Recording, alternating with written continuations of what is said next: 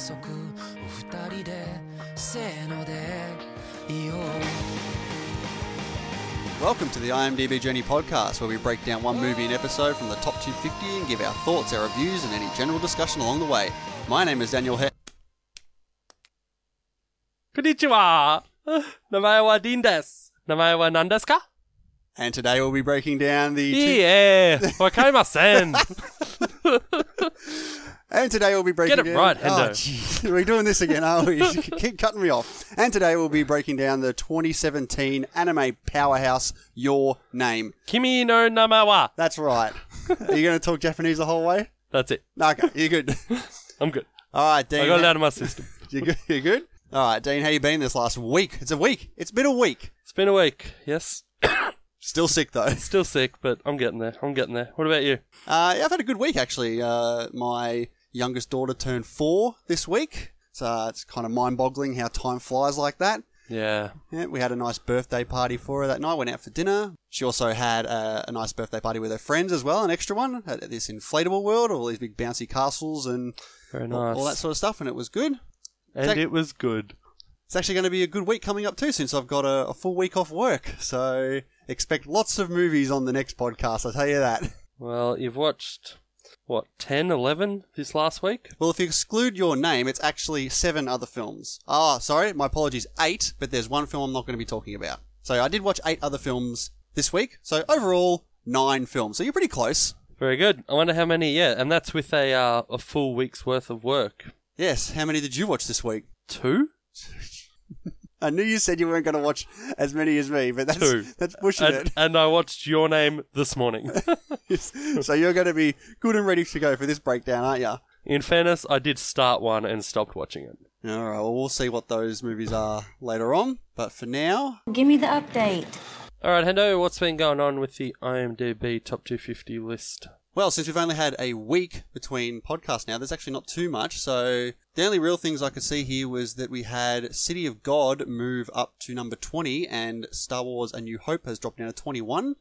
That's really the only decent change there. There's a couple in the middle here and there, but they're not really... It's happening all the time, so there's no need to look at that. But we actually have an inclusion of a new film debuting. It is the 1924 Buster Keaton film Sherlock Jr., and it is in the list now, number 150. I imagine it's come into this list now because it has finally cracked the minimum amount of ratings that it needs. I thought you were going to say that people accidentally saw that movie instead of seeing Sherlock Gnomes. If they saw Sherlock Gnomes and gave it such a great review, I'm a little bit worried about them.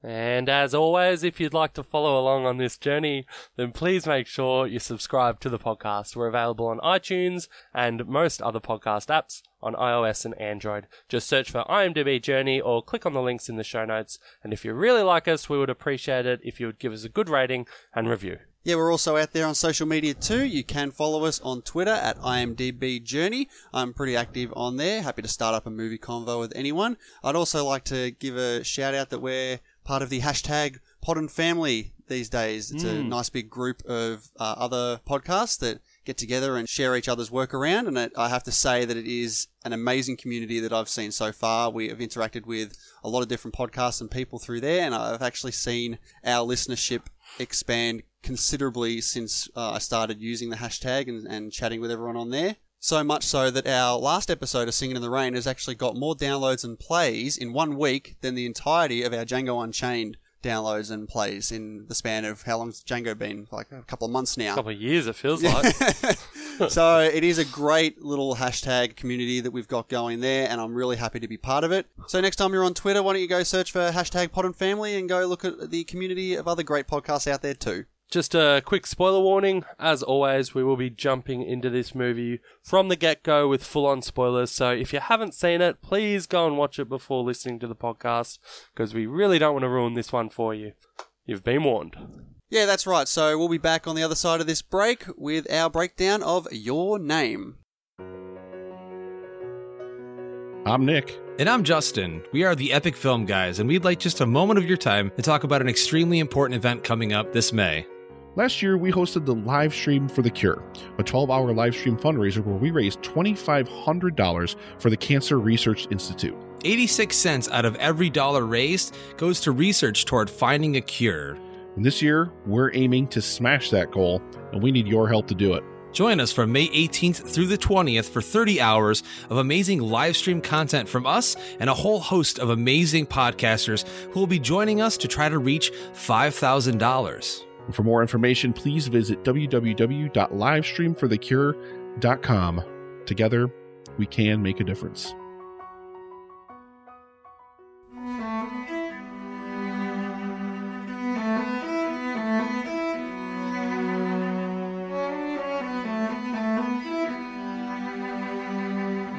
So, Your Name, released in Japan in 2016, but released in America in 2017. So it's kind of an iffy area of where you would what year you would classify this in. I think pretty much everyone classifies it as 2016. Really? Almost everyone. Do you?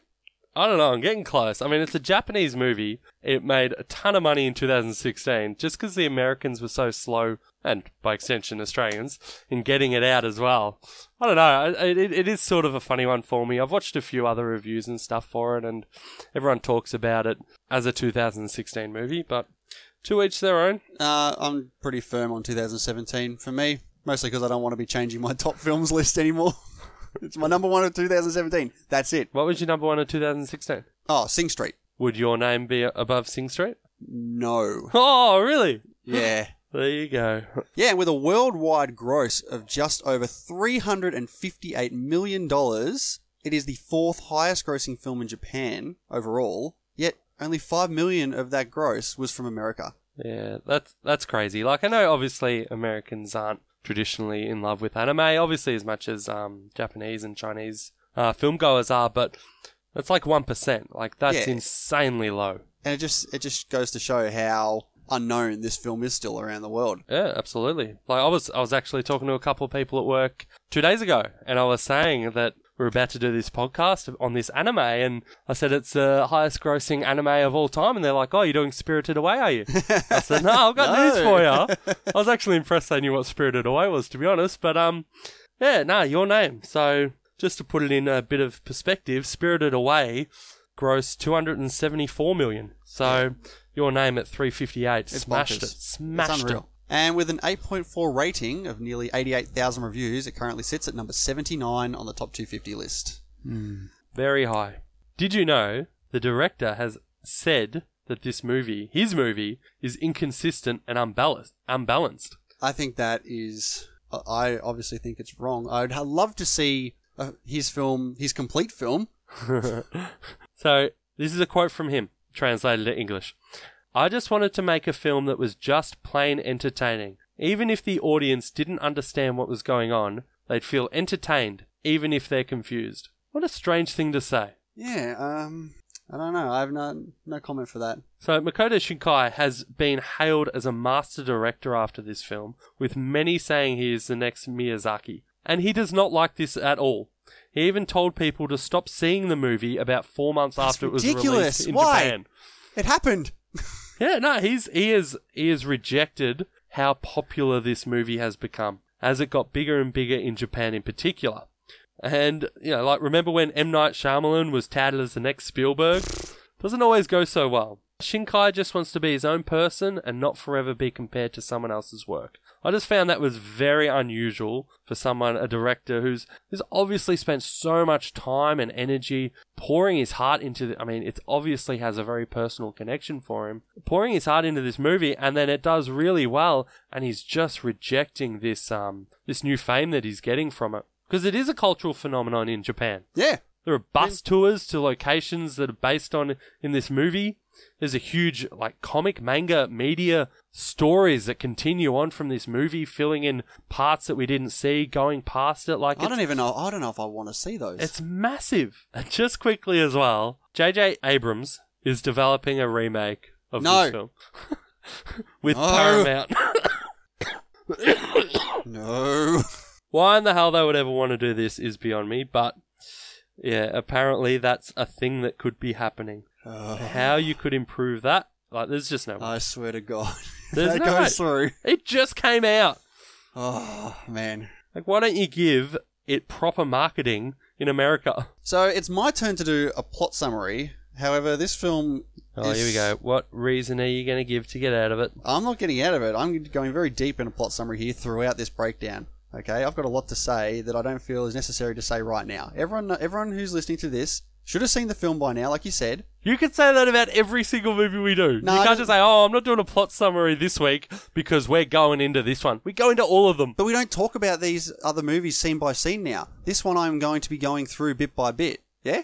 Good. Glad we got that covered. Week.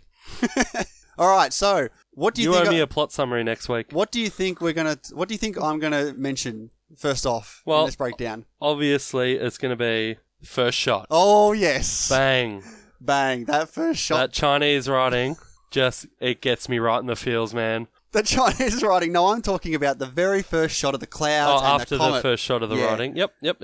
The clouds and the comet coming down, the point of view of that comet circling down towards Earth. Yeah. Whoa, you can tell this is going to be great just from the get-go right there. I mean, yeah, it's a fantastic shot. I wouldn't go so far as to say you can tell it's going to be a great movie because the first shot is very well drawn, but I will agree. It is very well drawn. The animation is amazing here. And the use of light. So obviously the comet has its source of light and you're juxtapositioning that against the light from I think it's a sunset. Is there a sunset at this point? Yeah, I think so. And it's just, the way it smashes through the atmosphere, smashes through the clouds. And you see there's already a giant crater there, like the lake. Yes, obviously, you see there's this massive lake in the middle of nowhere. And on a second viewing, I was just like, hang on. How is there already a crater there when you got this one coming down? I'd forgotten about the past. The past, that's right, because, what was it, 200 odd years ago? 1,000. 1,000? 1,200 years ago, actually. 1,200 years ago, a comet came down in this area, landed right in there, and over time it created this lake. Yeah. So it's happening again. Time repeating itself. This movie is very centered around time, if you haven't already noticed from this film. So we get this brief flash of this flicking red thread or band with, I guess we don't have to hide it. This is Taki and Mitsuha on the train where he's yelling out, "What's your name?" And she says Mitsuha and hands him the band. And as soon as the band or thread hits the hand, boom, you get Mitsuha waking up as if it was a dream. Yeah, they both do. Yeah, they do. Yeah. But at this point, they're thinking that it's a dream, and so are we at this point, because we really know, obviously at the start of the film, we know nothing of this. So at this point, after a quick little boob touch, I guess, or a quick little fondle of the body, we quickly find out that this is not Mitsuha, and this is actually Taki in Mitsuha's body straight away. Is that? The very first scene is Taki waking up in Mitsuha. Yep. Really?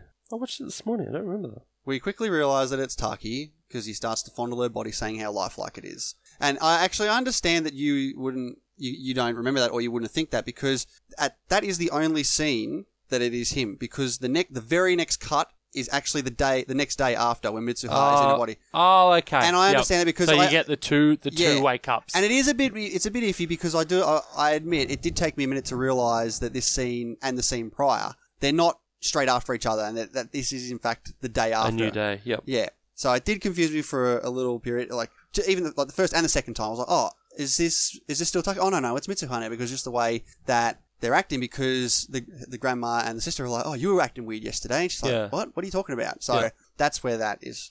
Yeah, and it's interesting that you hear straight up in their voiceover, or maybe they're talking out loud, that they are talking straight away about not being able to remember their dreams. Yeah. Which is obviously a very important point throughout this movie. That's right. I just thought it was a good setup for what's to come. Yeah. We see as well that when Mitsuha's at school, that she opens up her book and she sees a note that says, "Who are you?" written in her notebook. And I think it's a really interesting topic. Not only is it a message from Taki to Mitsuha, but also it's a theoretical question about who we actually are and where we want to be and what we want to do in life. And this is really that setup for these two characters as well. Like, you have Mitsuha, who dreams of being in the big city. Being in the big city. Being so much more than her town girl, which she does not value. She doesn't value her life at all. Exactly. And you see when she's doing her dances and that, she gets embarrassed by her school friends. And when her dad, the mayor, is, embarrassing her in front of her friends, she doesn't want this. She wants to do something else with her life and get out of this town. Yeah, that was a really crazy little,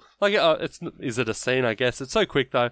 The dad's, he's doing a public speaking thing You've got a crowd of villagers around him, and he stops it all to pick on his daughter for not having correct posture walking past. Well, that's the Japanese tradition, I guess. You need to be prim and proper, especially if And he's the craziest thing mayor. is, the way the crowd reacts, you hear a villager say, that's great. It's good. It's so strict with the kids Yeah, and the he's family. winning points. He would be crucified if he did that in Western culture today. That's right. So while Mitsuo is still at school, actually, we do hear a teacher explaining the concept of this Tasugara Doki, which actually means twilight, which signifies when it's not day or night, but in fact it's the time when the world blurs and one might encounter something supernatural. Now, this is kind of brushed off at the start here, like it's just sort of in the background, but it actually is very important for what comes up later. And we also see Mitsua's grandmother teaching Mitsuha and her younger sister Yotsua. She's teaching them the art of knitting yarn into this special kind of thread.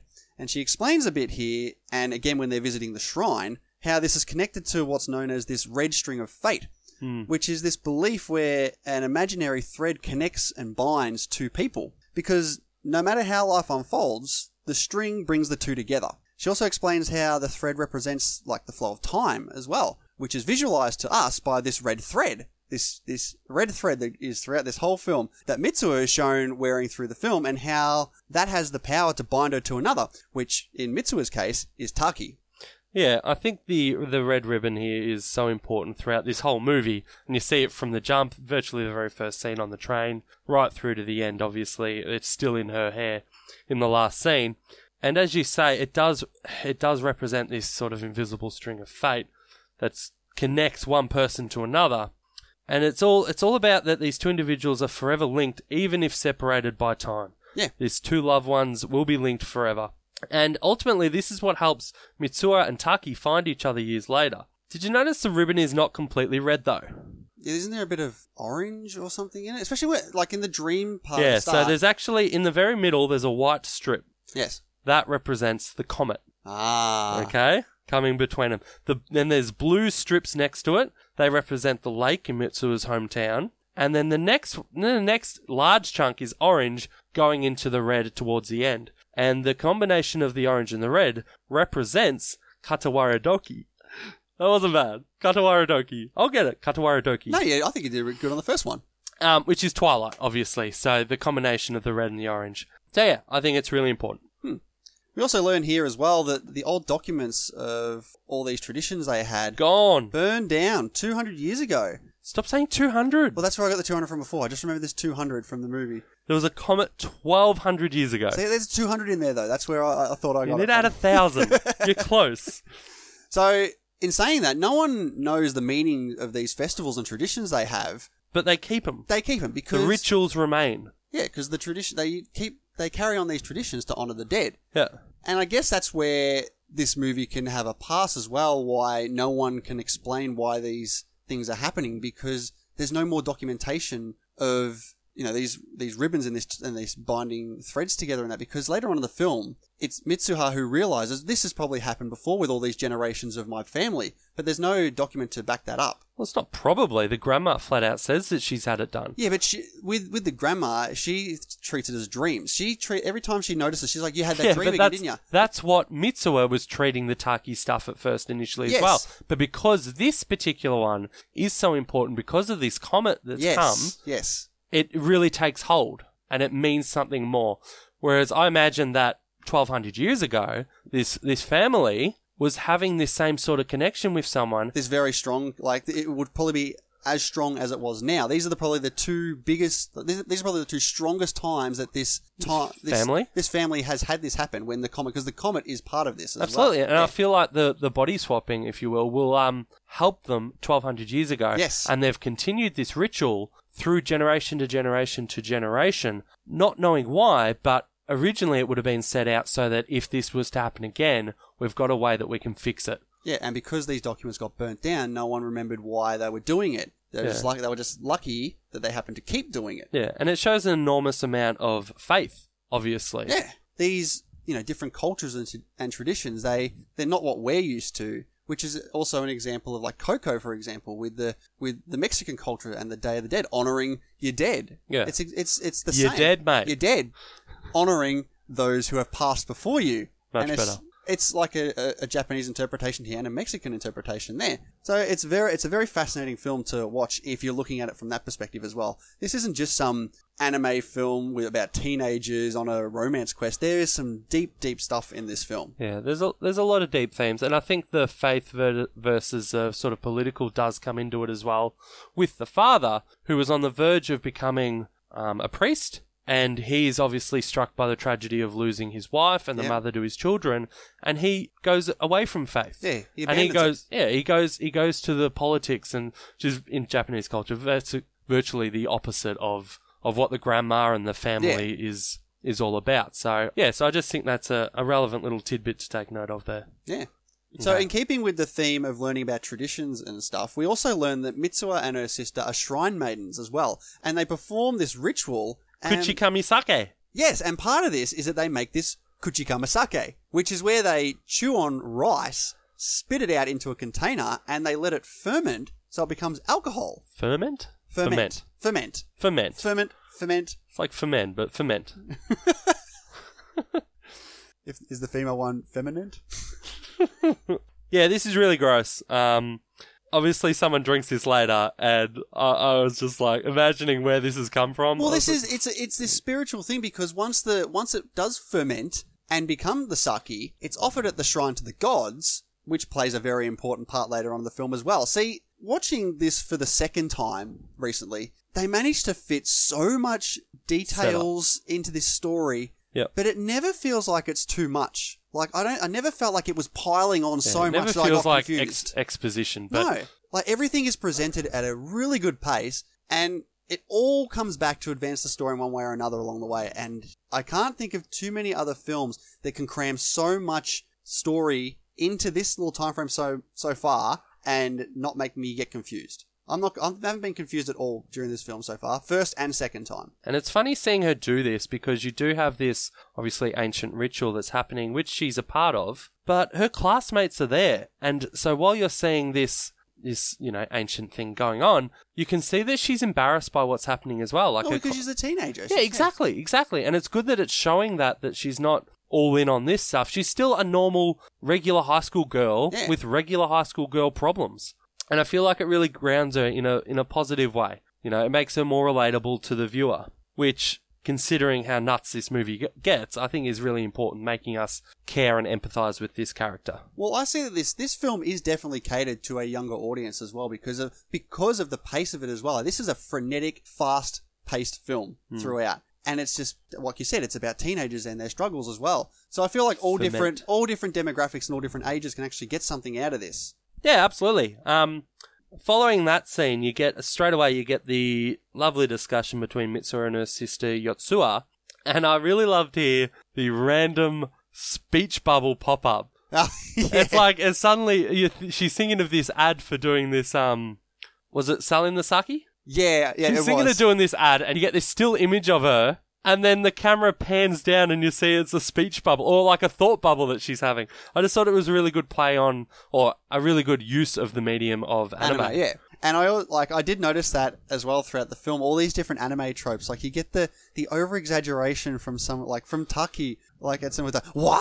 Like that. Yeah, and they get the big red lines on the cheeks. And all that is, I loved it. I love it. I loved it too. Like, by no means are we serious anime fans at all. No. Most of our experience is definitely reduced to a lot of Studio Ghibli. Ghibli? Say no more. Yeah. But I did like that sort of stuff. Those sudden outbreaks of Mitsuha! All that sort of stuff, which you can't imagine people actually behaving like that in real life, but it really fits the style really well. Yeah, I totally agree. So, as we get Mitsuha yelling out into the universe that she just wants to be... Did she say she wants to be a Tokyo boy? She says, I hate this town. I hate this life. Please make me a handsome Tokyo boy in my next life. Wow. Well, be careful what you wish for. Wow, is that some heavy foreshadowing there? Because in the very next scene, we get Taki waking up, but it is actually Mitsuha in Taki's body. Now, I ever thought the only reason she's saying this is because subconsciously she's already had these dreams. Yep. Right? So she's already got this idea in her mind about this Tokyo boy. So it's not as random and crazy as it sounds, because she's already had some of these experiences which she's forgotten. but subconsciously, they're still there. She yearns for Taki's lifestyle. Yeah. So again, I guess the trope here of knowing when they're in each other's bodies is the touching and the feeling. Yeah. It happens a lot. And it is to a point where it does get a little humorous, like later on down the line where he's like, when Taki is in Mitsuha's body, going, like ready to touch the boobs, and he's like, nah, I shouldn't. No, not this time. And then the sister Snap opens the door, cut, and there yeah. he is doing it anyway. Which is very, that's how teenagers would probably act. If there were teenagers who swapped into the different gender, they would be a little bit exploratory there. And you see it here as well when Mitsuha... I'm just glad the little sister, walked in at that moment and stopped it from getting any further, personally. Who knows where this movie would have gone. I like to keep my animes PG rated, thank you very much. But it was a good callback here with Mitsuha waking up in Taki's body and feeling his chest and the lack of breasts. Yes. I did like that. So what did you think of the soundtrack of this film? Yeah, I mean, it's fantastic. Yeah. I didn't make any notes on it because I didn't really know how to describe it. It's like this Japanese sort of rock, but like definitely the intro is the Japanese rock, like sort of pop song, which is fantastic. But throughout you get that, is it piano or guitar? It's probably piano. You get that piano sort of melody that comes in and it hits, it's very loud, it's very prominent. It's not a subtle score that, sits in the background a bit. This is in your face when it comes up and it's really good. Yeah, well, the soundtrack was actually done by a Japanese band called Radwimps, I guess. They actually worked really closely with the director Makoto Shinkai on the script and the story to create complementary music, something that is the exact opposite in Singing in the Rain. Yes, and you can see the difference and how much it pays off in a film like this compared to Singing in the Rain. I completely agree.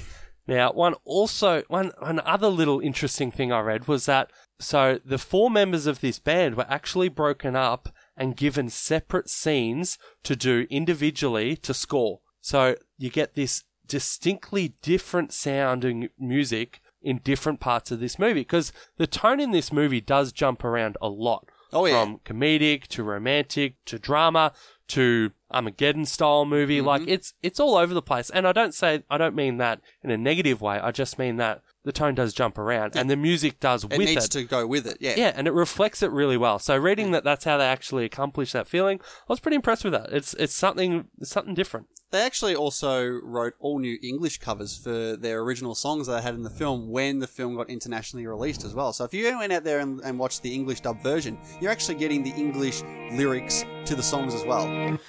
If only our voices speak at night could ever reach the very edge of this world and the time. Did the version you watch have subtitles for the music? Yes. It did. Man, it was hard to keep up reading them. What I did see, it was very relevant, but yeah, it was hard to keep up reading the lyrics. So one thing I noticed with Taki is he has a bandage on his face. I never picked up why he had that. Did I miss that? No. The only thing that they reference that bandage is when he's sewing the skirt of Okudera, and she goes, She said you're weak, but you're short-tempered, and touches the cheek. So maybe that indicates that he's a little short-tempered, got into a bit of a fight, and that's where they come from. Yeah, but when I saw it, I'm like, that's a good bandage. pickup. Yeah, because it's prominent, and when she first sort of gets in Taki's body, she touches it and goes, it's definitely there for a reason. So I found this quite funny when Taki is at school with his friends Tsukasa and Shinta, and because it's Mitsuha, she doesn't know how to speak properly, so she starts saying these Japanese inflections, and she starts off with "watashi," which is translated is basically a polite and mostly general expression that's used by mostly women. And so when they go "watashi," she realizes what she said, but then she continues with "watashi," which is a more formal expression of the last word, still used by females. Yeah. So they're still.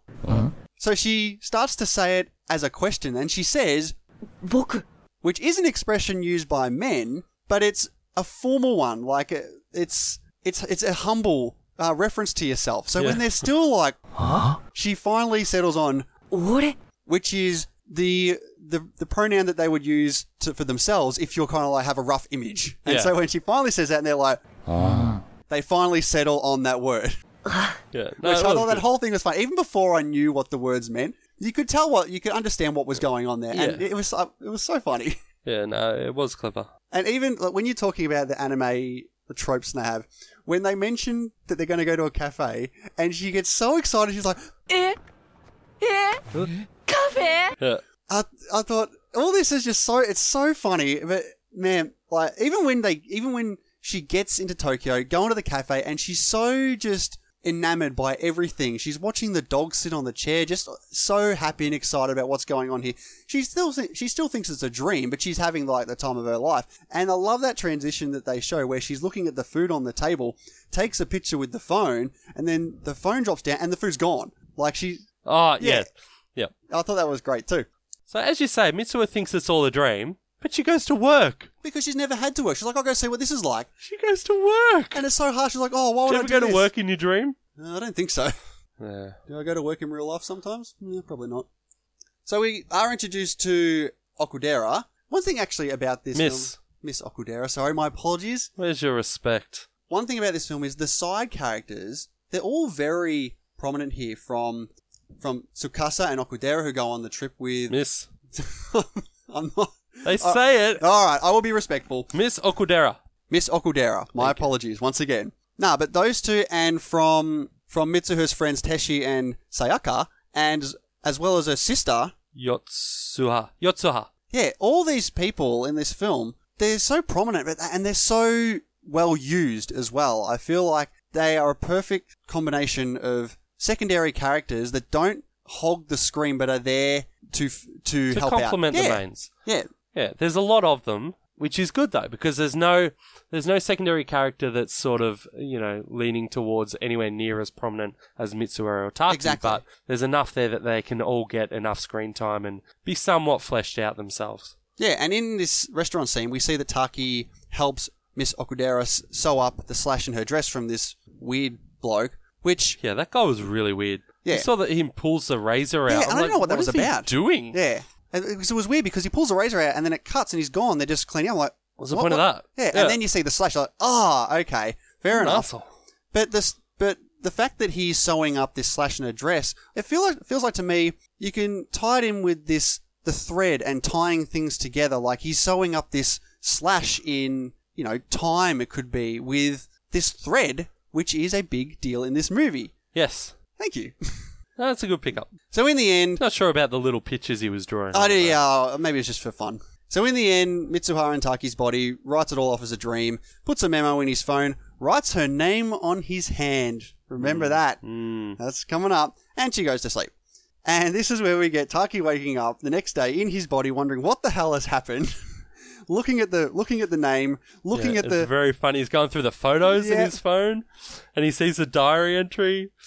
Oh, yeah, this whole thing was great. Just the reaction of what he has to do to fix up all the stuff from Mitsuha the day before when he gets to the restaurant and all the waiters are like, "You're making a move on Miss Okudera?" He's like, "What?" Yeah, I thought it was great. Even the same on the other side with Mitsuha when she was learning from her friends what had happened the day before. But when they soon realise through the notes they left everywhere that they're not dreaming and they're actually switching, we get to this montage.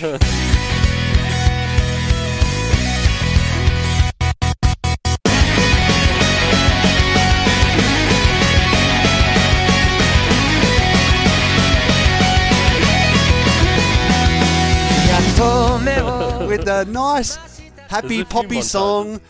What? There's a few montages. No, this is the big one. This one is just them back and forth, going through each other's lives like they're loving it. Basically screwing it up sometimes as well. Like they're writing on their faces in ink and stuff like. And so I guess after this montage, this is all the happiness and that. It starts to get a little bit into the serious side here as we start to learn about this comet that's coming. And everyone thinks it's just this comet that's passing by. Little do they know that a chunk of it's going to break off and kill them all. Comet Tiamat. Yes. So we get to one of these days after the switch where Mitsuha, who is actually Taki, goes to the family shrine with Yotsuha and her grandmother, where they go to offer this Kuchukamasaki to the shrine. So when they cross this river to visit the place of the god Musubi, we find out that this is known as the underworld. And in exchange for returning to this world, you must leave behind what is most important to you. And we need this here as we did with the other stuff, for information that is going to come back later on. Yeah, I mean, this stuff is just vital. This is... Yeah. And I must say, the music during this scene as well is fantastic. This touching, lovely music. Like, I can't stress enough, all the music in this, I'm just going to repeat myself, it's fantastic.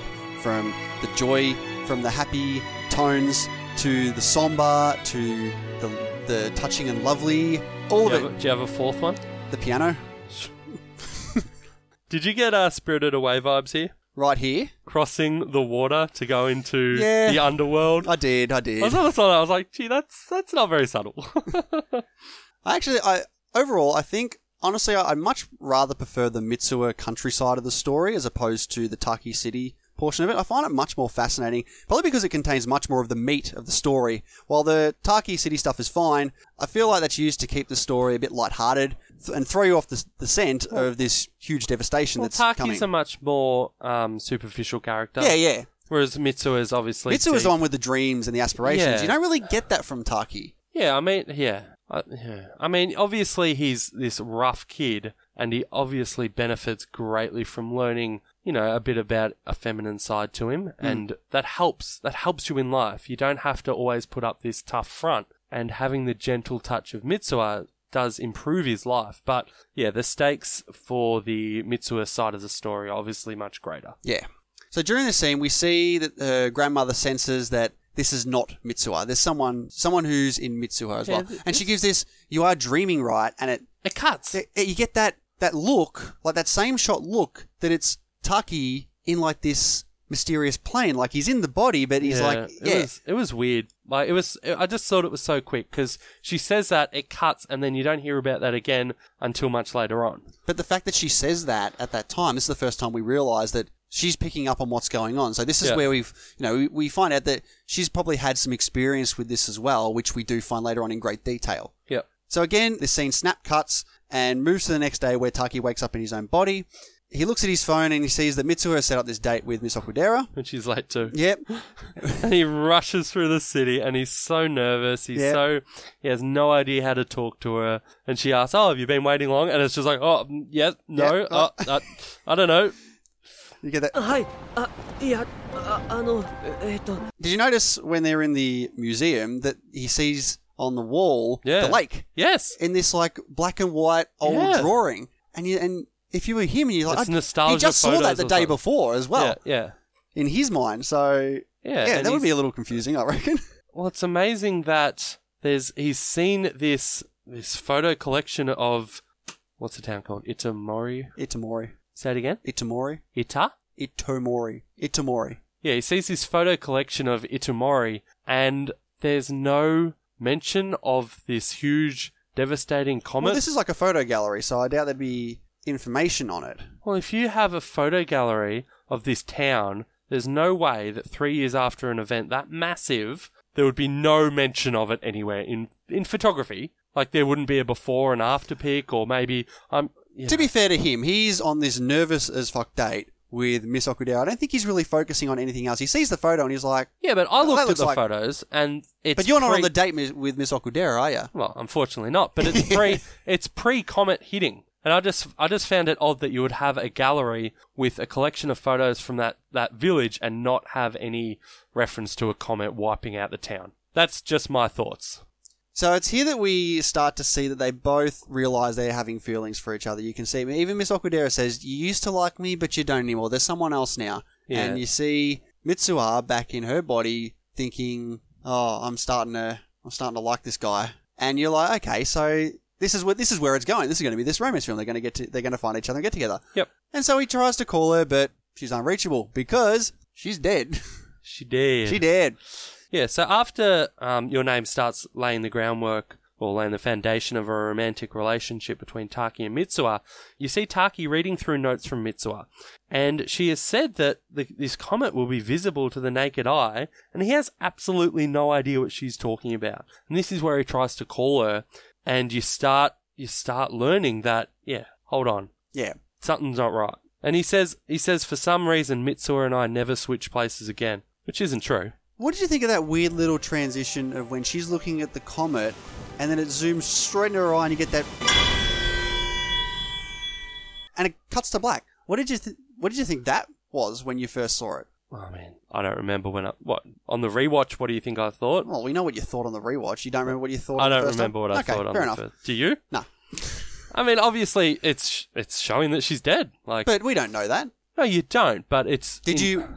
How would you be able to pick that up, that she died there? No, you wouldn't. Anyway. So, like you said, they don't switch again after this through the use of what they've been doing so far. Yeah, it's just weird that he says we would never switch again, but they do. I thought that was odd. So he ends up going on a journey with Tsukasa and Miss Okudera, and using basically only his memories that he has, he starts to draw landmarks of Itomori, though he doesn't know the name of the town, which is kind of weird. Like, he spent a lot of time in that town in Mitsuha's body. Don't you think he would have picked up on the name of the town? That's the whole point. Like, there's so much he's forgetting. These drawings are just these random images that he's trying to hold on to. But, like, even when he's trying to show the texts to his friends, the notes, all the diary entries... They're starting to fade out. They're just disappearing. Like, that's what his memory is doing. Like, I don't have any qualms with him not being able to remember the name of the town. I think that's accurate to what this movie sets up. No, that's good, and I'm glad, because the fact that, there might have been this little issue and you've resolved it so quickly...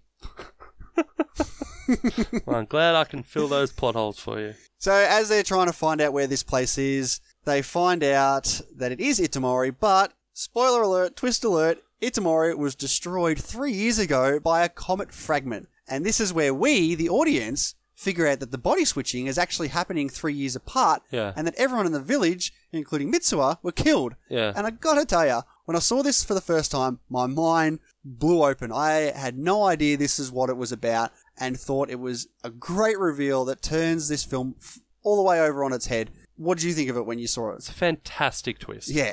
Because you're right, there's no setup for it, but then you get this mystery, like he's going on this adventure trying to find out and solve this mystery of what's happened. Yeah. Why can't I get in contact with her? Why can't I find this town? And then it gets answered perfectly. Yeah, it's like amazing. that solves any issue you have with why didn't he just ever call her? Like, he can't. Yeah, exactly. She's dead. Yep. And you see that when they go to Itomori to look at the place, you see that there is now a second lake. Did you notice how it was shaped? Like an infinite sign? Yeah, and that's fantastic symbolism here. So the two creators, as you say, do create the infinity sign. Yeah. To represent how time is eternal. Now, this symbol is actually called, do you know this? If you don't, you won't guess it. It's actually called lemniscate and comes from Greek... I was just about to say that. comes from Greek mathematicians. Get this though, interestingly enough, lemniscate in Greek actually translates to ribbon. Wow. Look at that. Mind blown again. Honestly, when I was reading this, I was like, what? That's fantastic. Yeah, I thought that was brilliant. This film, I tell ya.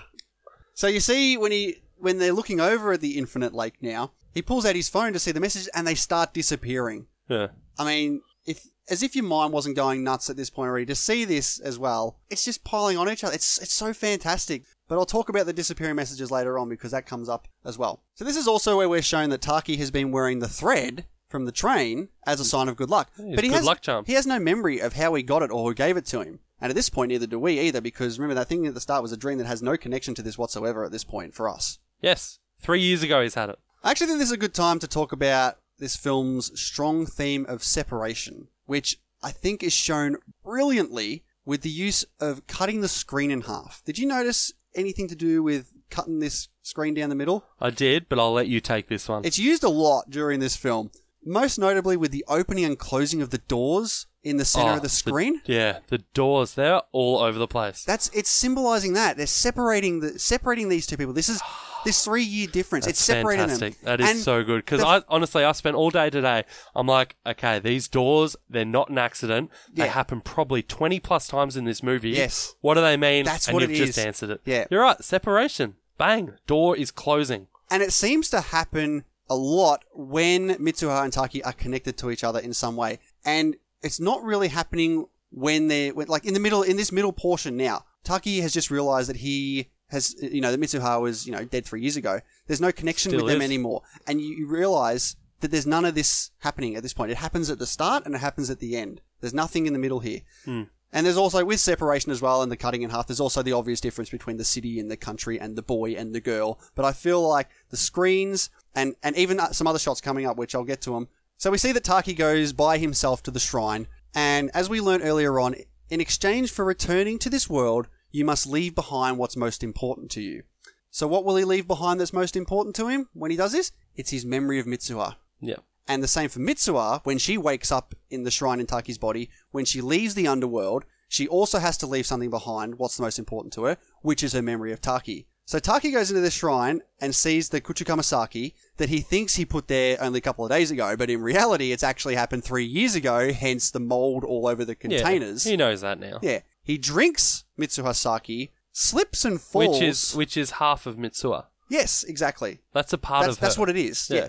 Slips and falls, but at the same time, he basically falls through time at the same point. And he starts to see this whole story of Mitsuha, her whole life, from her birth, her mother passing. Before that. Yeah. When he slips and falls, before he starts seeing her life, do you know what he says? Thread? No, he sees like a fucking Oh. painting of the wall, Yeah. on the wall of this comet. Now I put it to you, that's the comet from 1200 years ago. Alright? He's not seeing, like, that's drawn on the wall. Yeah. Alright? So he's fallen back and he's able to see this thing. And then it starts, you see like, it's not straight away into the mother and all that. You see like cells like forming and growing. It's almost like a beginning of time sort of thing. It's like he's gone into the beginning of time yeah, to see and this. then it rushes forward up Yeah. to Mitsuha. Because of the sake, and now she's part of him Yeah, again. yeah, exactly. And you see her birth, you see her mother passing, you see her father abandoning... Which was great. Like, Oh, yeah. I love that they gave the father a sympathetic backstory.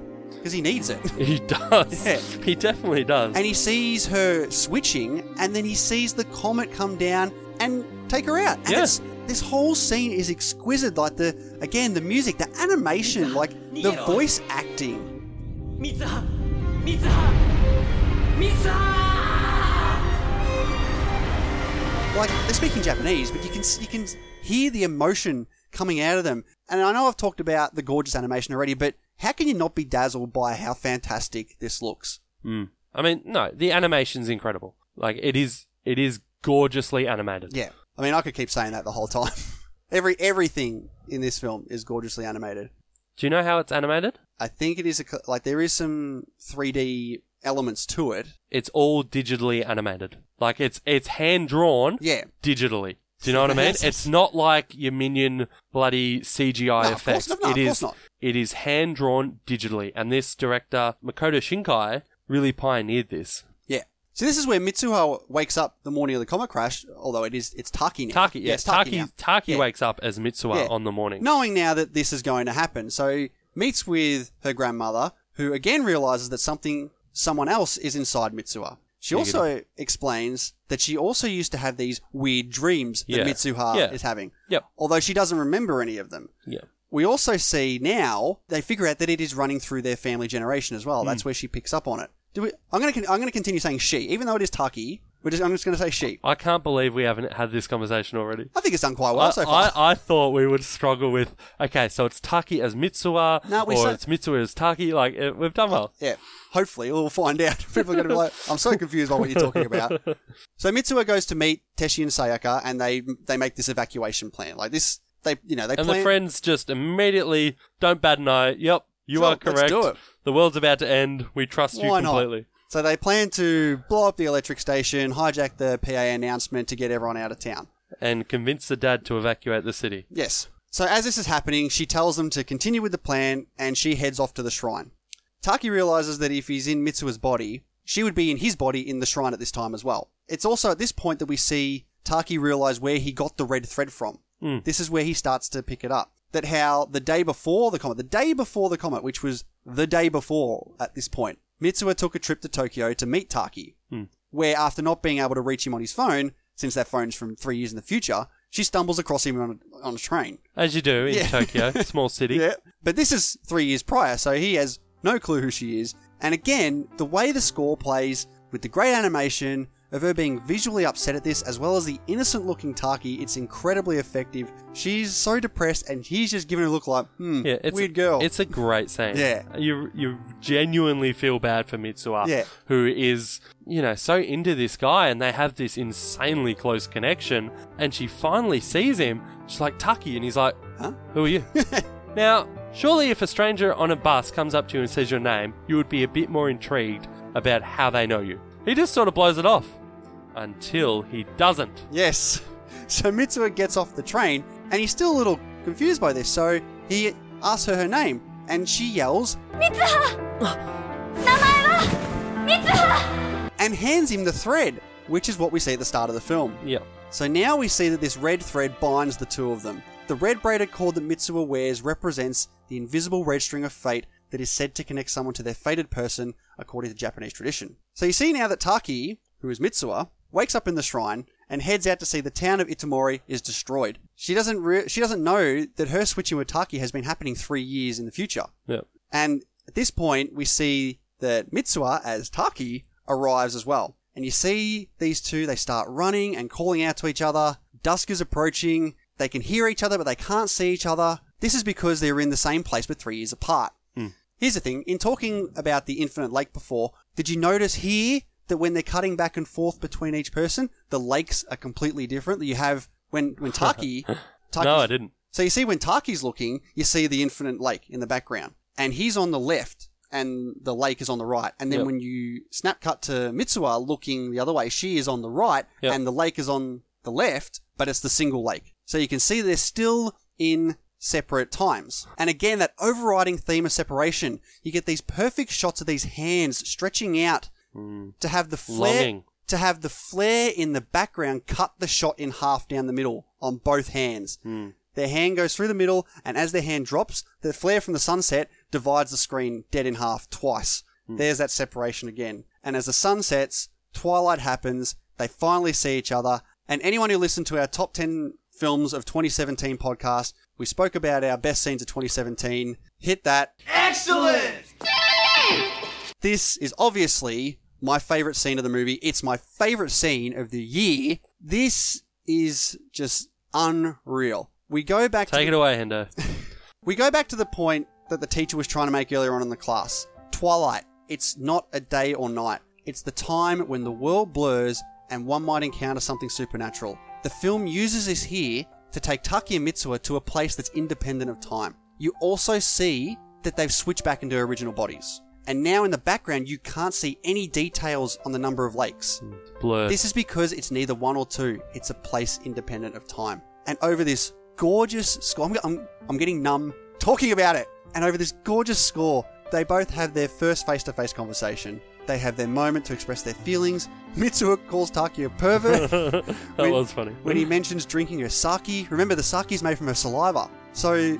That's not what she was saying pervert about. It was for all the boob touching. It was for that as well. It's for all the boob touching. Yeah, but when she says, you drank my sake... and he goes, oh, just once. And she's like, She can't talk. She was getting a feel. So you see here that Taki gives back Mitsuha the red thread for her to keep. He suggests that they should write each other's names on their hand so they don't forget one another. Yep. So Taki writes on her hand, and then when Mitsuha begins to write, well, the score just cuts. She disappears. Yep. It's silent. Mitsuha's gone. Taki's back in his time. And my God, is this scene devastating. Yeah, so that hard cut from the massive build-up, they're finally together, they've written on each other's hands, or Mitsuha starts writing on Taki's. She gets a line. Yeah. And bang, everything stops. The pen drops. That's it. Nothing. Man. It is stunning. You feel as alone as he is in that moment. It's silent. It's heartbreaking. It is. And that is why it's also... Excellent! Yes! Awesome. We agree. Our first agreement on the favourite scene of the movie. Yeah, like it's really... It's just so emotional. Oh, it's unreal. And the fact he starts to forget Mitsuha's name before he can write it on his hand. Yeah. It adds to it. Because remember, he returned the thread. So this time, the effects of the switch end instantly. The thread is helping him remember. It's gone. He doesn't have it on him now. Yeah. So he starts to forget straight away. And it's also, as you alluded to before, to leave this place, they do have to give up. Exactly. what they cherish most. Yeah. But remember, Taki had the thread. Which is each other's memories. Yeah.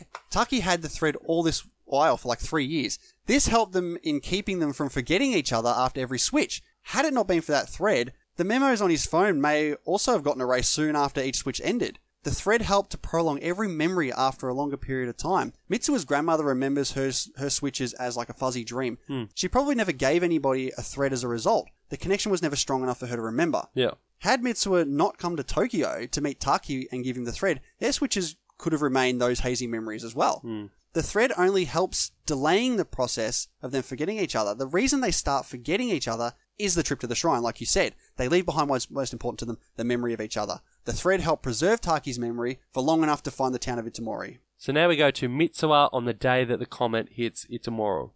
She's obviously panicked. She's stricken about trying to save, the town's population, all her friends and family. And she's sprinting down this pathway and she falls. Looked really brutal as well. Yeah, it was a hard fall. Again, great animation. Yes.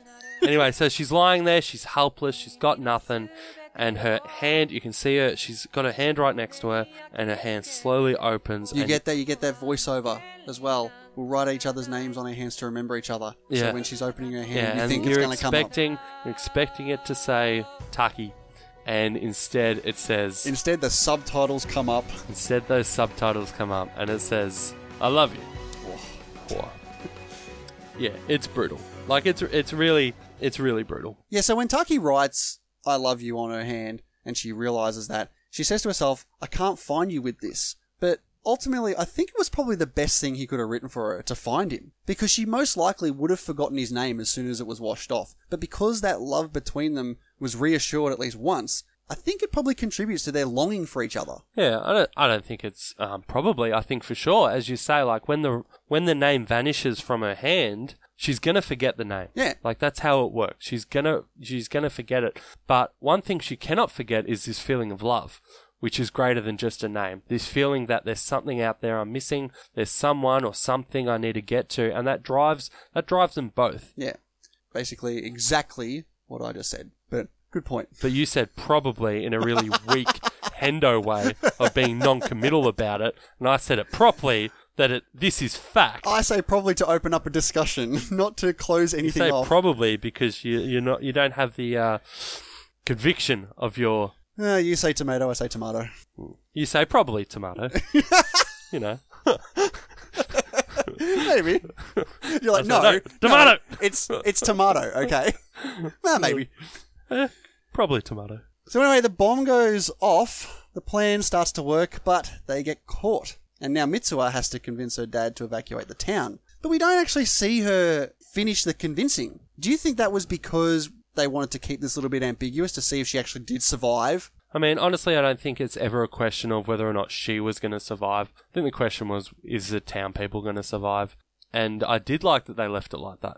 Because you see her slam it down and he says, who are you? Yeah. Again. It's all, who are you? Who are you? Yep. Identity. It's so important here. And you sort of see that, who are you? And then it cuts to 5 years later. So Taki is going about, he's finished college, he's going looking for jobs everywhere, and you get the impression that he's getting a bit deep with his search, and that even though he's searching for a job, there's really something more important that he's searching for. And his two friends can't really understand it. They've got job offers coming out there. Shilly. They're what? They're shilly. Do I want to know what that is? Means ass. So after you sort of see this thing about him searching for he doesn't know what, you get this little montage of newspaper clippings with some news reporters speaking over the clippings, and it says it's 8 years since the comet, and they say the entire town happened to be holding an emergency drill that day, and everyone was saved. So you do see here that Taki and Mitsuha were successful in saving everyone from the comet. Yeah, so during all this we see that Taki catches up with Miss Okudera, who turns out that she's married now. They have a little conversation, and he mentions that they can't remember much from the day that they went to Itomori. Yeah, they sort of reminisce about that. That would have been a very strange time for them 5 years ago. And I think it was really interesting here that Miss Okudera does sort of bring up that she's engaged now, and you can see that she's found what she's looking for. Yeah. Like she's completed that sort of part of her life that he is still longing. Like you sort of get the contrast between someone who's got a job, she's engaged and she's got a successful life happening. And then you've got Taki, who's still searching. Yeah. He's still longing. And then we get to the next scene where they stumble across each other. You do get little bits and pieces along the way in this little montage where they are right, they're so close to each other, but they're just not recognizing each other. They see them walk past each other sometimes, but they're not seeing each other. And like you said, they finally see each other when they're both looking at these different trains, and they just happen to catch their eyesight going past these trains. And they both know the importance of it. They Yeah. both know this thing they've been searching for, they've just seen. Yeah. So they run out. Now, they are in trains going different directions, and they both jump out at the station. Yeah. How the hell do they find each other? It's that connection, man. It's that ribbon. They know it. They can feel it. Yeah, it's crazy. But then, when they see each other... They don't... when you see Taki sort of look up and she's at the top of this big staircase, I thought he would run. I thought, he's going to run here. He plays it so cool. Just slowly walks up. I don't think they're playing it cool. I think they're just they're playing it. They recognize. They saw each other on the train, but they don't want and to be they the had first that person. moment of recognition, of realization. But then they see each other here, and let's walk slowly because past. they're still not 100%. They don't want to be the first to talk to this random stranger like, "Hey, remember me?" But no, all of a sudden, Taki picks up the nerve and turns around and says, "Do I know you?" I think what triggers that was the ribbon in her hair. Yes, he sees the flash of this red ribbon, and he's just, I gotta say something here. And it ends on that final bit of dialogue. What is your name? And what a great way to end this film. Yeah, it is. It certainly is. Any last words? So, Dean, hit us with your final thoughts of Your Name. I don't have any. Did you leave it all out on the table? Yeah, I did leave it all out on the table. Final thoughts. I mean, what can I say that we haven't just already said? The animation's incredible. The voice acting from Mitsuya and Taki is amazing, and the anime style, the over-the-top emotions that they show, really fits this movie really well. The body swapping, time traveling stuff, I love it. I love, sort of looking back and retrospective movies, looking at what could be. What if this happened? What would happen? What if this happened? What would happen? I just think the way that they handled it was different and original, even though it is, it's been done a million times now, the body swapping stuff, but it's never been done quite like this. To throw this dramatic Armageddon style comet coming to destroy the town is just, it came from nowhere, and it just took Your Name to another level, and I really, really enjoyed it, and I loved it on a rewatch.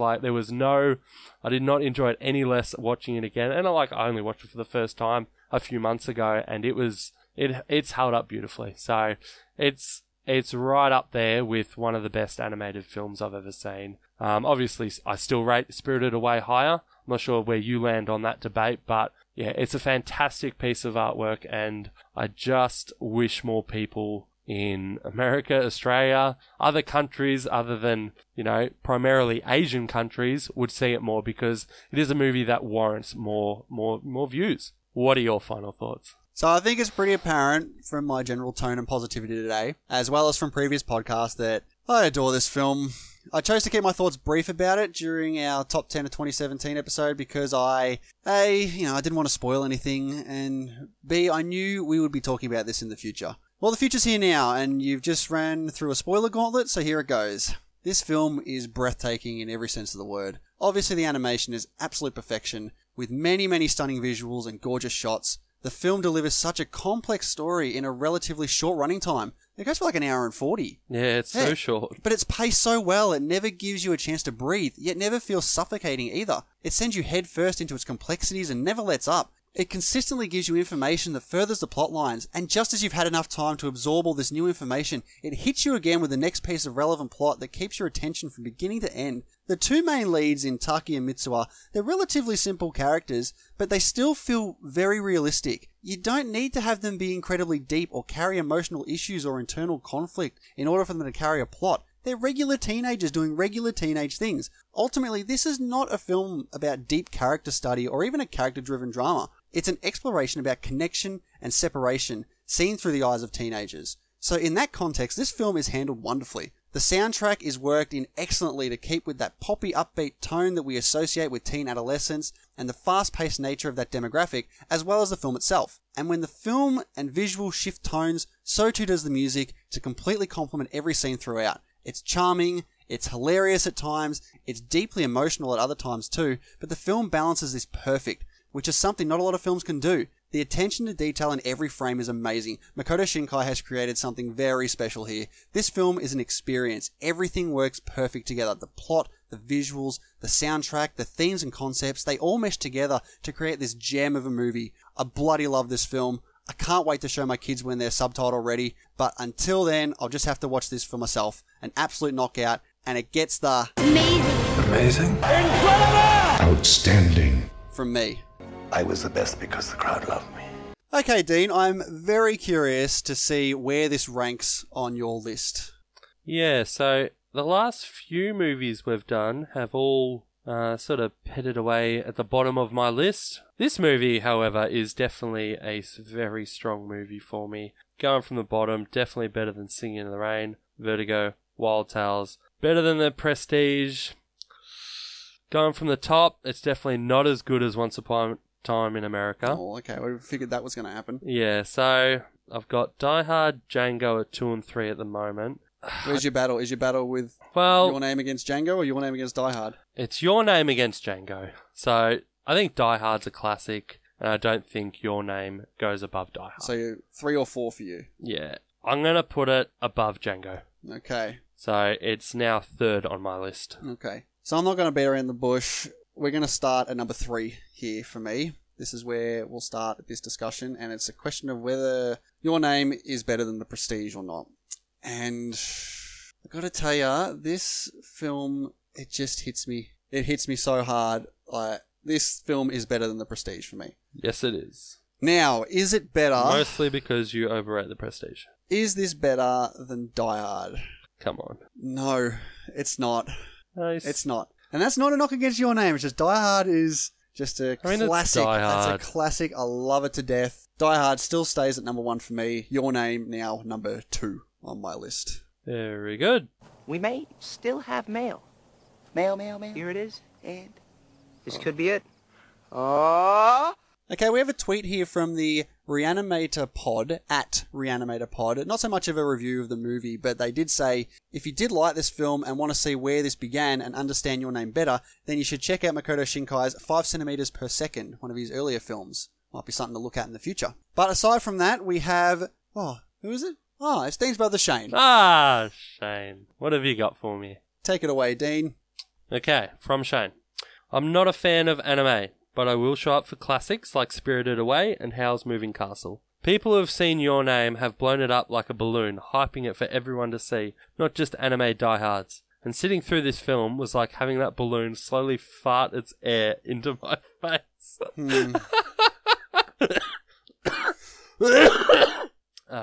What I can praise the film for are two things: the pretty animation and the evocative soundtrack. It certainly gets your attention in the opening credits with the use of both of these at the forefront. Unfortunately, when it comes time to tell a story, the film falls on its face. It's a really nice cover. My biggest gripe with the film hit early on as I struggled to make sense of what I was seeing. I picked up that the heroine and hero were swapping bodies, but the film cuts between scenes with such a frantic pace that it got to the point I didn't know when the boy was in the girl's body and when she was in her own body, at the same time with the boy and his body. Yeah, sure, there were scenes where it was obvious, and then there were another bunch of scenes where I had no idea. I also couldn't figure out when things were taking place, especially in the second half. I'm not sure if there was Obviously wasn't paying attention to the lake. I feel like Shane would really benefit from listening to this podcast. I'm not sure if there was time travel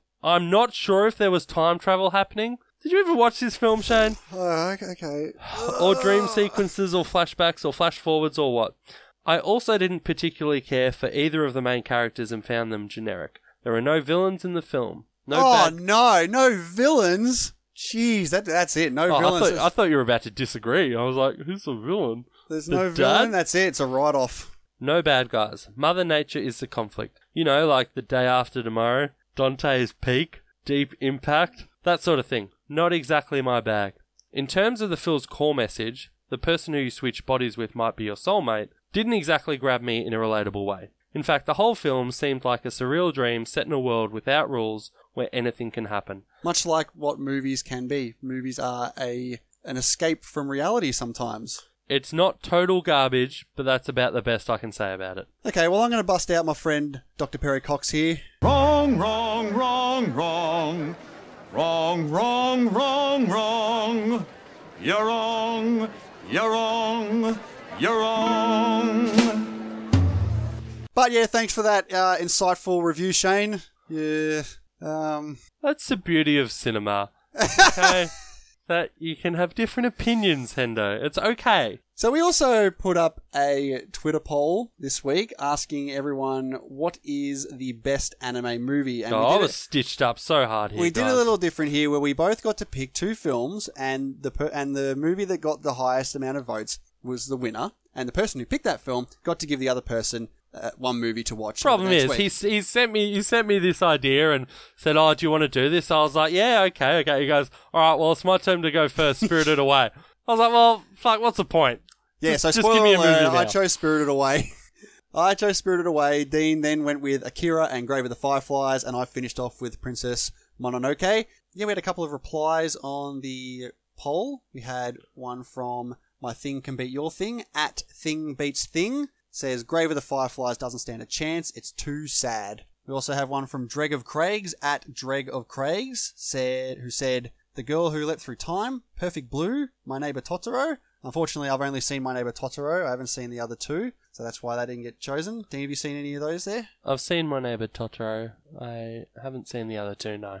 Okay. We also have a reply from the Reanimator Pod again, at Reanimator Pod, who said, Totoro over Grave of the Fireflies. Spirited Away is the best of the bunch, but 75% of the GOAT list is Ghibli. Love their movie so much, but there is so much more out there peeps are sleeping on. Wolf Children would have to be a nice choice, or Angel's Egg. Thanks for the input there, guys. Yes, thank you. We always enjoy getting feedback. And after 47 votes, Grave of the Fireflies came in last with 15%. Princess Mononoke and Akira tied with 19%. And with 47% of the votes, Spirited Away takes the win. Fantastic result, I'd say. Yeah, rigged result. I do have a movie I've chosen for Dean. We'll get to that in a little bit. But, yeah, good result. So, what's next? All right, Hendo, what are we doing next week? Let's bust out that random number generator for us. All right, we got 159. What do we got, Dean? Holy shit. All right, we have No Country for Old Men. Oh, yes. Wow. What a movie. Okay. Look at that. All right. Pretty happy with that. Yeah, I'm happy with that, and there's a lot to discuss there. Okay, so what we're going to do here is we've done a poll for the last 2 weeks that tied into the theme of the movie. What we're going to do here now is we're going to set up a sort of March Madness style voting poll here, where we'll pick a theme that's based off No Country for Old Men, and we'll get 16 films that relate to that and put it in a sort of bracket style voting tournament to see which one is the greatest. And considering it's No Country for Old Men, Dean, what do you think about the Coen Brothers films? What's the best Coen Brothers film? And we'll put 16 of the Coen Brothers films and battle them out. Do they have 16 films? Yes, they do. Yes, they have 17 films. So we'll go, here's what we're going to do. We will go with the 16 highest rated films on IMDb, rank them, seed them based on their highest rankings on IMDb, and we'll put it out to the audience in a Twitter poll, and we'll see by next week which one turned out to be the best Coen Brothers film as voted by you, the audience. And so what we'll do as part of our bet every week now is that for all the matches, we will fill out a complete bracket. We will pick our movies which we'll think will win all the way down to our winner. And every one we get right, we get a point. There's 15 points up for grabs. Whoever gets the most for the week wins the bet. And we get to give a movie to the other person to watch for that 1 week. And we'll just continue doing that. So let us just go and quickly rank these and seed these films. We'll be back after this short break.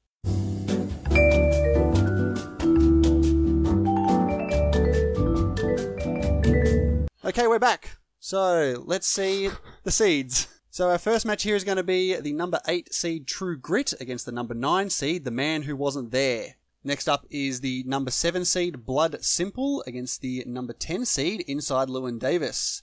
Next is the number 6 seed Barton Fink against the number 11 seed Raising Arizona. We're then going to have the number 5 seed Miller's Crossing against the number 12 seed The Hudsucker Proxy. Up next is the number 4 seed Oh Brother Where Art Thou against the number 13 seed Burn After Reading. Fargo is there at the number 3 seed, and they'll be taking on A Serious Man at the number 14 seed. The number 2 seed for the overall tournament bracket here is No Country for Old Men. It's going to be fighting the number 15 seed, Hail Caesar. And the number 1 seeded film of the Coen Brothers films is The Big Lebowski, and that'll be taking the number 16 seed on Intolerable Cruelty. Ooh, that'll be a tough matchup. Alright, so we'll do our brackets over the week. Yep. We'll hand them to each other so we know we're not cheating.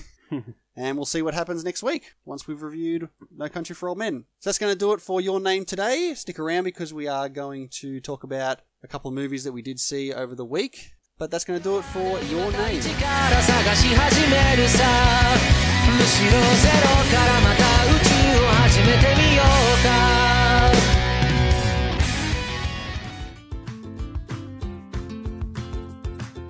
Do you like MoviePass? Do you know what MoviePass is? My awesome Uncle Keith and my cool cousin Noah talk about movies and MoviePass on their podcasts.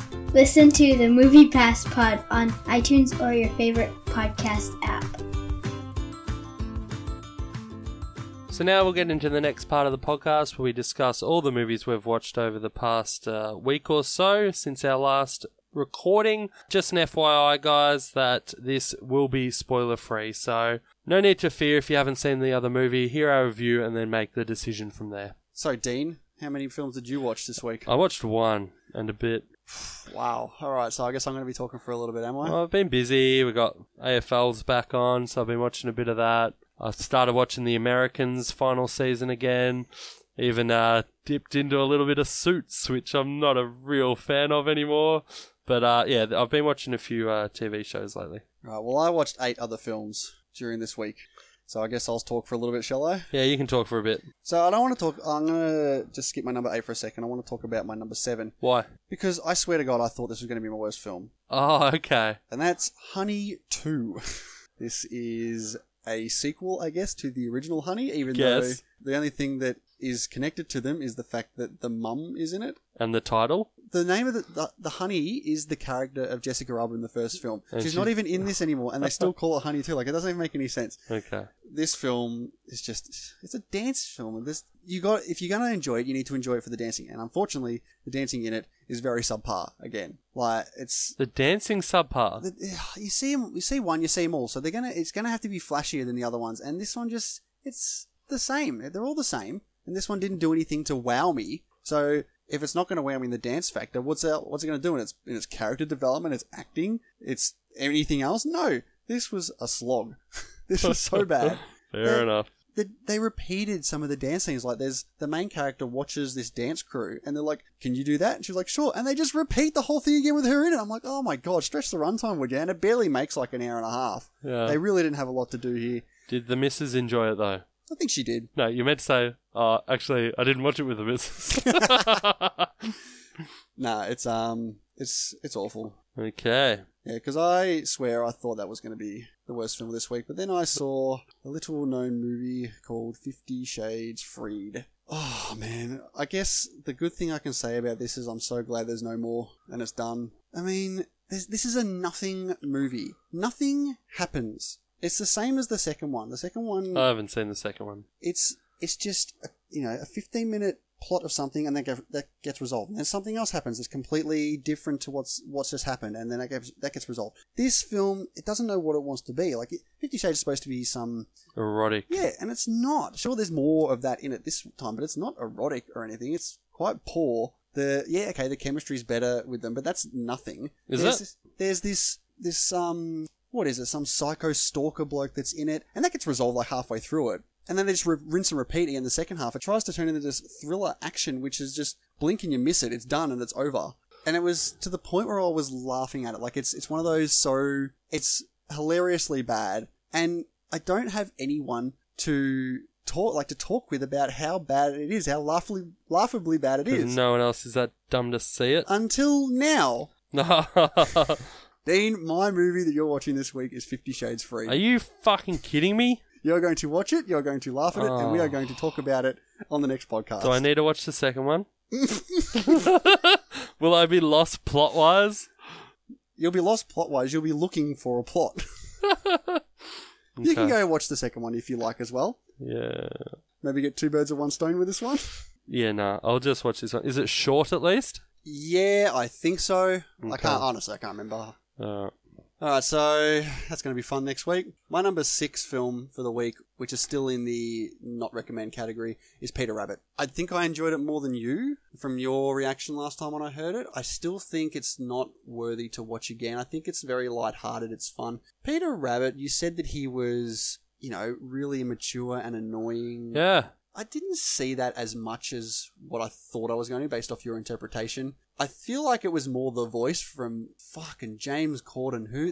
I don't even know who it is. He's this, he's a late night presenter. He just popped out, this British guy popped out of nowhere and he's in everything. He just, I'm so, I sent a message to you when I looked at him is that fucking James Corden? And then I looked it up and I'm like, that's it, I'm fucking done. There's not going to get a pass from me. But yeah, Domhnall Gleeson is good in it. The chemistry with him and Rose Byrne is fine. It's just, it's a light, fluffy film. The fluffy, pun intended, for the rabbit. Oh. I mean, my children loved it. I thought it was, it was fine. I wouldn't watch it again. I just pass on it. I think there's much better family-friendly kids films out there. Yeah, there is. Yeah. It's fine. You can sit through it. It's not boring. It's a bit annoying, but it's lighthearted and it's easy to watch. Yeah. So moving into my number 5, which is still a not recommend, is The Commuter.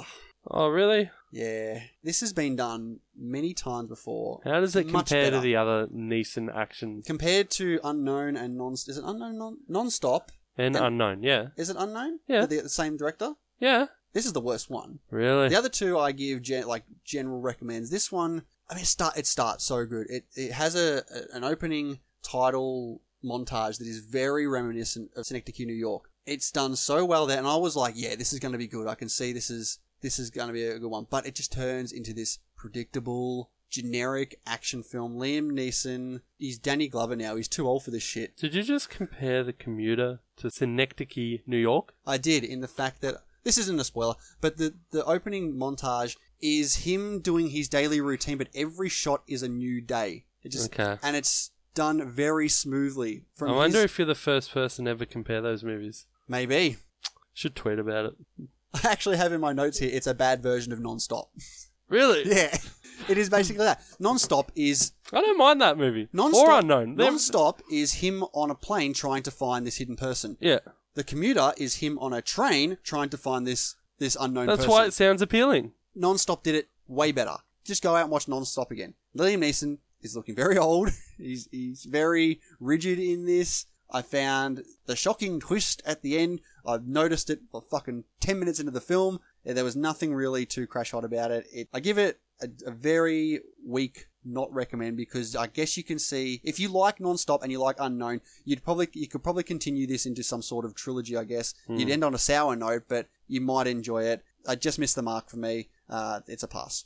Okay, what else did you watch? So my number 4 film we're now on to recommend is 12 Strong. You know what? Krasinski. No, 12 Strong is the true story of the first 12 soldiers who went into Afghanistan after 9/11 to take down this. They basically went in there to dismantle the Taliban. And it stars Chris Hemsworth and Michael Shannon and Michael Pena, Trevante Rhodes. Good cast. Yeah, it's a good cast, and it's an interesting story. It's done quite well. I feel like it gave me vibes of Only the Brave, but Only the Brave did it a lot better, where Only the Brave spent a lot of time dealing with family life and getting to know these characters. 12 Strong kind of did it as a tell, don't show. Mm. Like, yeah, they spend most of their time saying, like, yeah, my family at home, I'm going to do it. Like, I can't wait to get back to them. Whereas Only the Brave, you see them with their family, yep. and you have these long scenes of them being with them, and that's where you interact with the characters. See, with 12 Strong, they're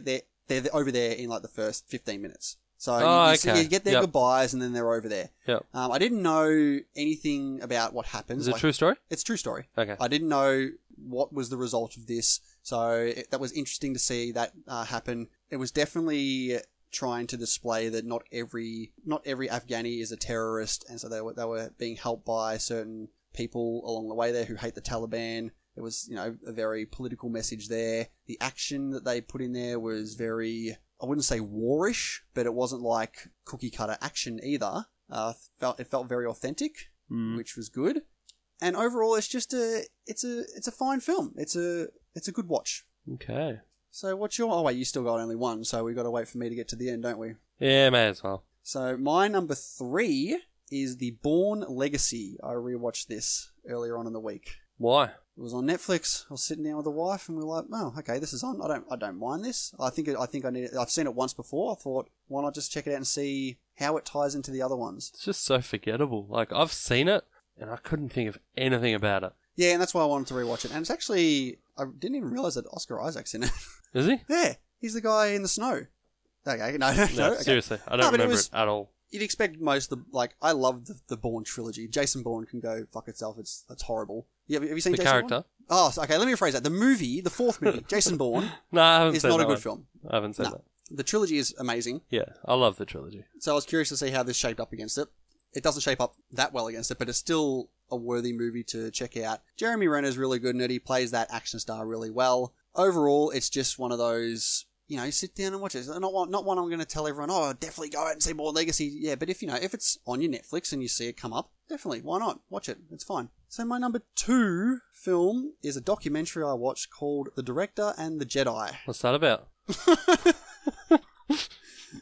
The Director and the Jedi is essentially the making of The Last Jedi. But I feel like it's a bit more to do with how Rian Johnson tackled this monstrous film that he had to helm, this humongous budgeted film, and every issue along the way. This doesn't handle anything after the aftermath of when it comes out. This is directly related to him trying to direct this movie. And there's a very big portion of it centered around Mark Hamill and his negativity towards how his character was getting handled and how he had to cope with, you know, the end result of this film and how he had to trust Rian Johnson along the way. It made me appreciate the film more. I really want to go back and watch it for a second time now after having seen this, because it is crazy how much effort went into this film. The practical effects that they use. I honestly, half the film I watch, I'm like, CGI. No. A lot of that stuff is genuine. Puppets, like Jim Henson's puppets, all this. It was crazy to watch. The emotion that these actors have when they're playing these characters they've played for years, from Carrie Fisher and Mark Hamill. There's scenes where they're filming some of their scenes and they yell cut and they're actually breaking down crying in some of these scenes. It really hits you. It's a really good documentary, a good making of. I definitely know you'll enjoy it since you love the film. It definitely made me want to go back and watch it with a more open eye, maybe even like seeing it in a different light and giving it a better review, I think. Okay. Should have given me that to watch. No, you can do it. You're going to watch that anyway.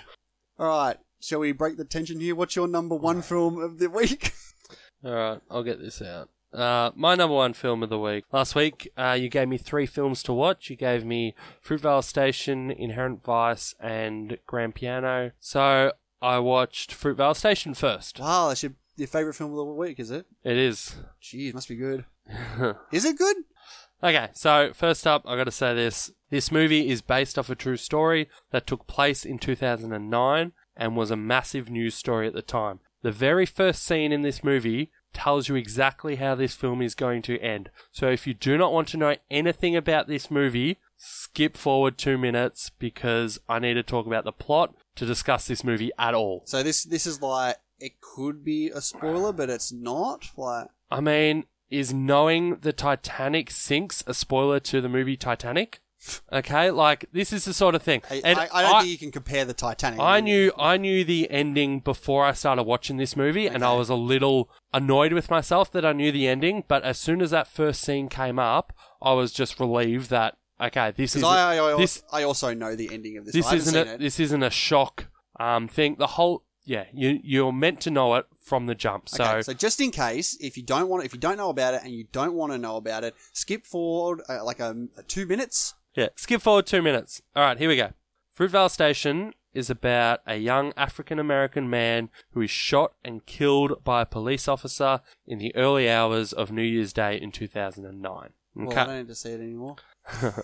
So the movie follows Oscar Grant's final day leading up to the incident. You really get to know him. You see the relationships he has with his family and his friends, and you see that it is not a perfect man. He is a flawed individual. Ryan Coogler's decision to show us the negatives as well as the positives only served to make this person a three-dimensional man and care for him even deeper. Michael B. Jordan puts in a powerful performance as Oscar, capturing subtle nuances as well as nailing the intensity of the character. He's just genuinely a likable guy. He cares about what we care about. So when the end gets nearer and nearer and we all know where it's going, the dread I felt as a viewer only heightens. This movie is tense and impactful. My only gripe with it is that the plot is very thin and the movie does get slow in parts, but it's only a short movie and not overly indulgent at all. I highly recommend you see this movie. It's really, really good. Cool. All right. So how would you rank the Coogler films then? I would say Creed is easily the best. Black Panther's next, and Fruitvale Station's the worst. I mean, but Black Panther, you know, it's part of the Marvel thing. It's so enjoyable. There's a few things wrong with it, but yeah, Fruitvale Station's a really good film. What about Michael B. Jordan performances? Is that a better one to say? Yep. Michael B. Jordan performances, I would say Creed, Fruitvale Station, and Black Panther. All right, fair enough. No, okay, fair enough. I'll definitely check that one out. Before we get to my number one, I did actually watch another film this week, but it is in the top 250, so I'll just keep my viewpoints to that specific podcast. But let's just say, was I entertained? Yeah, I was entertained. Okay, so we'll just leave it at that. Was it a Robbie Williams documentary? So anyway, moving into my number one, it is not a recent film. It's a movie I rewatched that was from over 10 years ago now, and that is Knocked Up. Man, my balls are shaved, my pubes are trimmed, I'm ready to fucking rock this shit. What the fuck, man? If I go in there and see fucking pubes sprinkled on the toilet seat, I'm gonna fucking lose my mind. Last time I went to the bathroom, Jay, I took a shit and my shit looked like a fucking stuffed animal. You're embarrassing me in company. You embarrass yourself! Oh, great. I hope you have a great evening. Knocked Up is fucking hilarious. Seeing Seth Rogen and Jonah Hill and all them when they basically starting out. Well, maybe not Seth Rogen. He was in Freaks and Geeks. Still, but this is obviously his breakout role. Yeah, this was massive. It is still hilarious. Their banter, their chemistry is so good. Katherine Heigl, I mean, I fucking hate Katherine Heigl, and she really is the drag of the film, especially after hearing, you know, the negativity she brought down on the guys in the film afterwards, after she got paid and all that sort of shit. It's still hilarious, and, you know, it's interesting to see, like, this schlub of a guy who has to start taking care of his life. He's got a baby coming along, he needs to shape up. And overall, I was still having fits of laughter throughout this film. There's all the characters in it, they're all unique and they're so funny. Jason Segel, Jay Baruchel, even like the Leslie Mann and Paul Rudd duo there of the bickering couple is still interesting to see. I never saw This Is 40 and I don't really plan to, but overall, Knocked Up still holds up. 11 years later, it's still hilarious.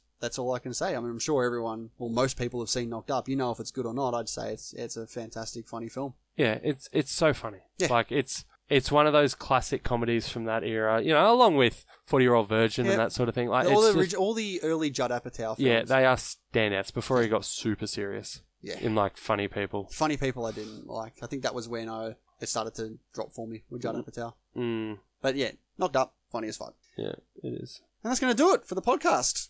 We'll pop the Twitter polls up over the week just to vote for your favourite Coen Brothers films. Dean, do you have any specific movies you're going to be watching this week besides 50 Shades Darker, 50 Shades Freed, Inherent Vice, and Grand Piano? You going to watch any others? And besides No Country for Old Men, you got a week on you. I got to start watching movies. I don't even think I have to ask you now. I know what you're watching this week. I don't think I'll watch anything else. I did start watching Inherent Vice. I'll leave it at that.